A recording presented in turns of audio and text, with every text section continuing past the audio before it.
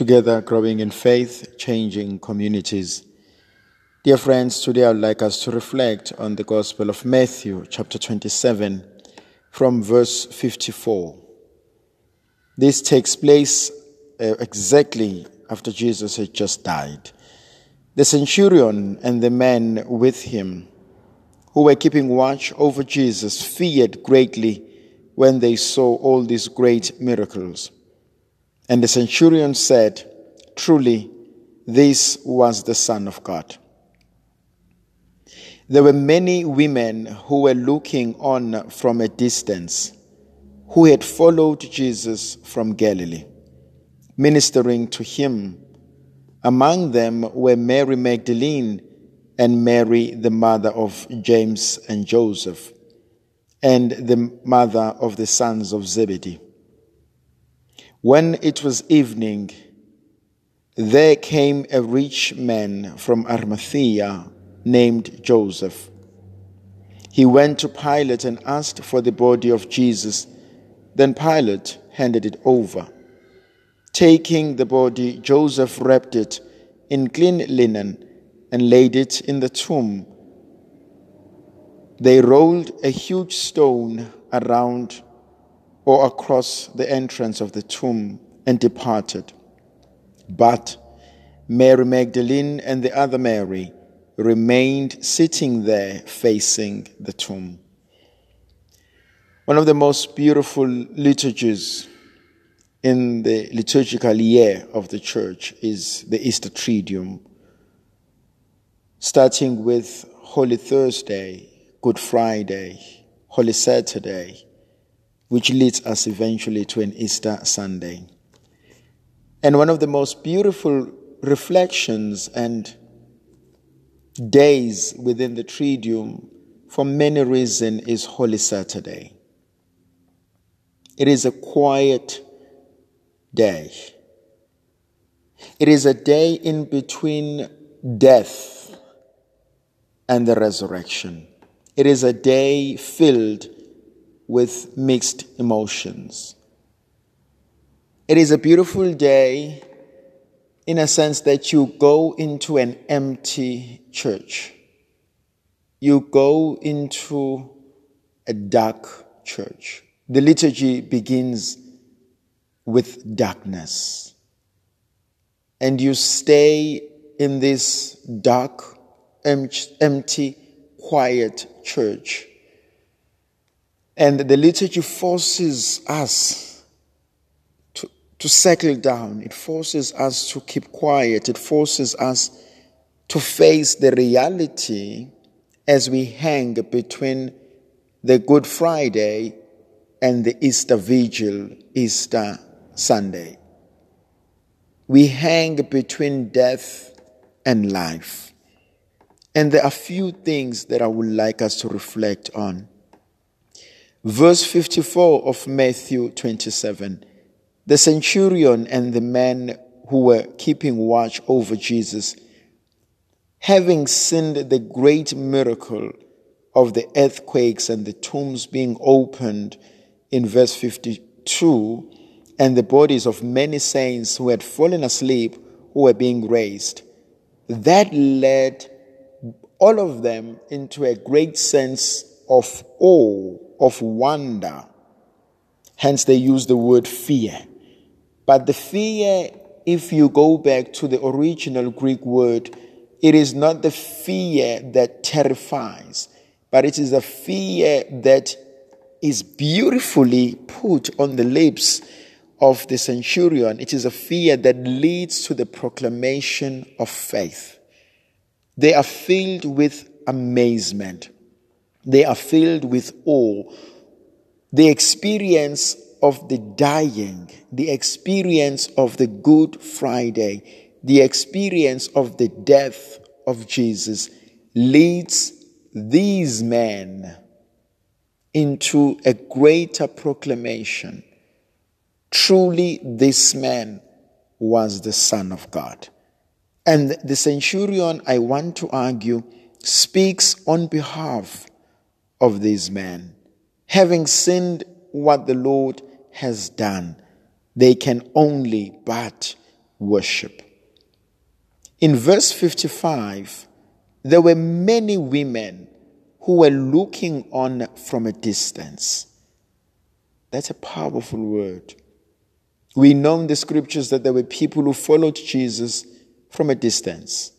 We know in the Gospel of Luke chapter 15 that a young man, one of the two sons, the younger one, he left for a distant country.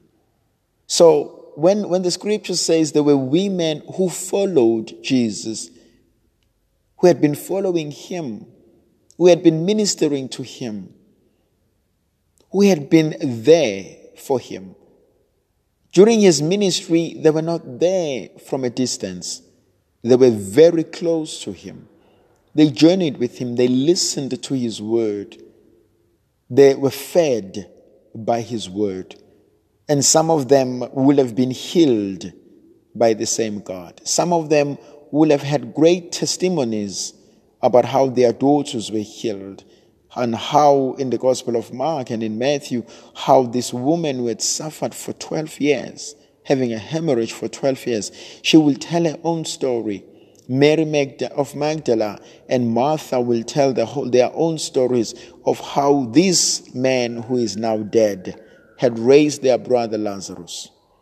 But what fascinates me the most is that they did not abandon Jesus. Yes, they could not be as close to him as they were while he was still alive, but they still remained at a distance. And the scripture says they followed him. They followed him at a distance, and they were there because they know what Jesus had done. And we know we are given into another greater reality as we know that Mary of Magdala, Mary the mother of Jesus, and Mary the mother of the sons of Zebedee were standing at the foot of the cross. Now we find these women who are speechless. Remember that the centurion was able to vocalize, to echo his own faith. These women are not able to say it in words. They say it in action. And that for me is something absolutely interesting. They're looking from a distance. Yes, we know that Joseph of Arimathea goes and he fetches the body of Jesus, and Pilate allows him. And they put the body of Jesus in the tomb, and they close the entrance with a huge stone. Verse 61 for me is fundamentally a turning point. Verse 61, the but. But Mary Magdalene and the other Mary remained sitting there facing the tomb. But is a beautiful word in any grammatical formation of a sentence, because but always negates that which has taken place or that which it follows. This and this and this, but. So we know that Jesus' body had been put into the tomb. They have closed the tomb. We know that a centurion had a profession of faith. We know that women had gone and they were standing and watching. And it seems as if when they close the tomb of Jesus, it is the end of story. And the author says, no, the story has not yet ended. And it sounds as if he says the story continues or the story begins with the usage of but. And he says, but Mary Magdalene and the mother of Jesus remained. And that for me is important. That's what Holy Saturday is about. They remained. And I'm taken by this beautiful word in the scriptures. Remain with me. When Jesus goes up to Gethsemane to pray, he asks Peter, James, and John, and he says to them, please remain with me. In the Gospel of John, chapter 15, Jesus says, I am the vine, you are the branches. unless you remain in me as I remain in the Father, you have no life in you. If you go back and you read that story in that Gospel of John chapter 15, count how many times the word remain is used. Remain in me as I remain in you. That the beauty of the word to remain gives us a sense of stability. It gives us a sense of anchoring. And that's what we ask the Lord to do. And we find this with these two women. We know that Mary of Magdala was a great friend of Jesus. And many argue that 7 demons had been exorcised from her. So she looks at Jesus and she has a history. She can share a testimony. We know Mary, the mother of Jesus, she has lost a son. And so these two women are able to say to us, even in the midst of confusion, in deep hurt and pain, remain, stay. Sometimes in life, we are so quick in looking for solutions. We want something to end now. We want clarity. We want answers. We struggle with sitting still. We struggle with the words, I don't know. I don't have an answer. I don't have a solution. We struggle with those words. We feel those words are inadequate. We feel those words somehow they reveal that we are failures, or somehow they reveal that we are incompetent. Meanwhile, those words are powerful. They allow us to share with the universe. They allow us to be one with nature. They give us the ability to wait on things. And there are a lot of things in life in which we truly and totally have no answers to. There are certain things we will never fully understand, let alone grasp. And so the waiting, the remaining is important. And the other ministry which I find absolutely important, it is to remain with faith. Remain with faith even though you do not fully understand what's going on. It is the love that pushes, that urges, that sustains Mary to stay with her son. And I can imagine as they take down the body of Jesus and they lay the lifeless body of Jesus onto the arms of his beloved mother.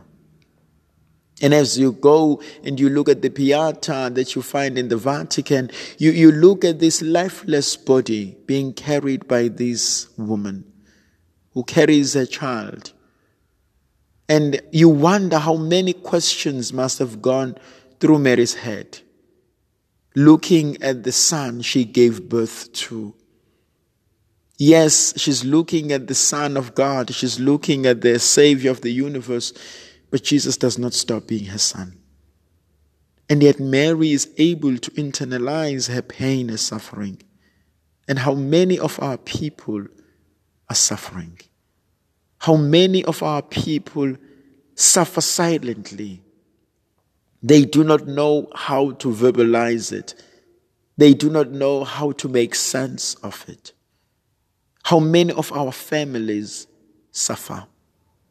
How many of us suffer in anguish in our thoughts, psychologically, and we dare not talk about it? How many people suffer anxiety and depression, unable to share? How many of us suffer spiritually, having to come to terms and to grasp the life we have lived, the lies we have lived, the truth we have never told, the stories we have never shared, the confessions we've never made. And so you see, in the ability to remain, there's so much healing. And sometimes the world needs to slow down. We need to slow down. We need to heal the world. We need to heal our community. We need to heal our family. Have the ability to remain and to stare at the tomb. I love how Matthew puts the story. They remained sitting there facing the tomb. They looked at the tomb and they had to realize that Jesus has died. Someone they loved the most was dead. And death lives and gives us lots of mixed emotions. But the most beautiful reality here is that these two women are able to sit and to look at death, to look at the tomb and to face it. And in life, there are certain things that I need to face. To look at it, to hold the bull by its horns, and to realize maybe I've been running away from this way too long. I need to face it. Healing sometimes demands that I become honest with myself. Healing sometimes demands that I face my own demons. Healing sometimes demands I look at the things that I have put in a closet way too long. And we know what death has to do. It offers us lot of experiences. The fear of what will become of our loved ones. The fear of what will become of us who remain behind.